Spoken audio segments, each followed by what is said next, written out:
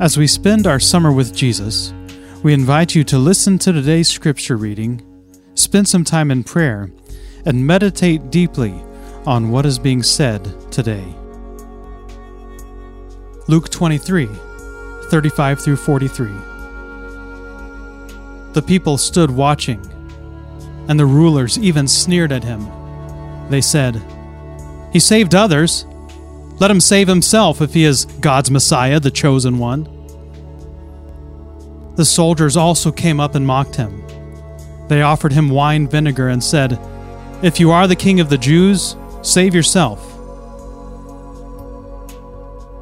There was a written notice above him which read, "This is the King of the Jews." One of the criminals who hung there hurled insults at him. "Aren't you the Messiah? Save yourself and us."